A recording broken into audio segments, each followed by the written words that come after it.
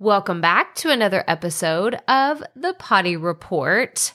So we are officially at, hang on, I'm trying to do math in my head, 2 full months that I have been working my new job. So I started in April, like early to mid-April, you could call it, at my new job. And I guess it's been close to, I would say, two full months. And it's really been, I think that it was at the beginning of April that I started switching up my content, because this is important, right? Because you're like, why are you even talking about that? Well, it's important because I went from creating 3 YouTube videos a week, 2 podcast episodes a week, posting on social media every day, to a very, very different content schedule. Now, as of today, I post 1 podcast for the Profit Podcast a week, every Tuesday, 1 YouTube video every Friday. I email my list on Friday, and then I post on social maybe 3 times a week. Very big difference. Very, very big difference. So I'm sure you're like, well, Crystal, what did that do to your downloads? What did that do to YouTube? Well, I really couldn't see whenever I first made the change because everything still kind of looked normal, right? Everything, it's kind of hard to make a quick change and then in a week say, oh, these are the difference. You don't really know. So now that we're about 60 days into this, I can tell you that I have had a pretty significant drop in my downloads as well as the traffic on my YouTube channel. But I got to tell you, I'm a lot less crazy with my content. There, I said it.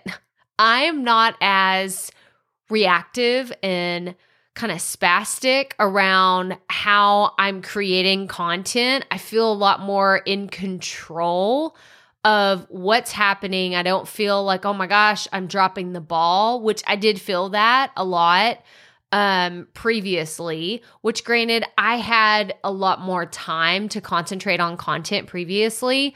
And so now I just feel like I can breathe a little bit easier, but I'm still able to be consistent with my schedule.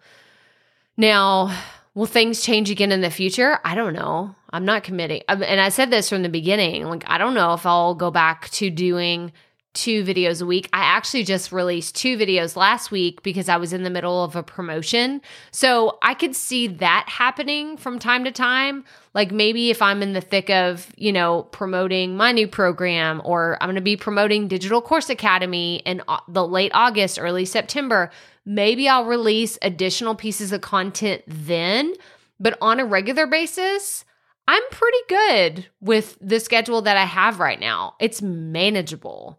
And I think at the end of the day, that's really all I'm looking for, is what's something that I can manage. It makes me happy. It satisfies my audience, right? Because I know there's some of y'all, I've heard from you. I heard you loud and clear. Like, I miss you. I've heard this.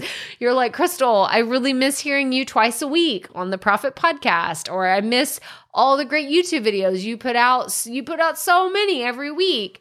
And I'm like, yeah, but if I kept doing all of that, it was a higher percentage that I would have stopped altogether.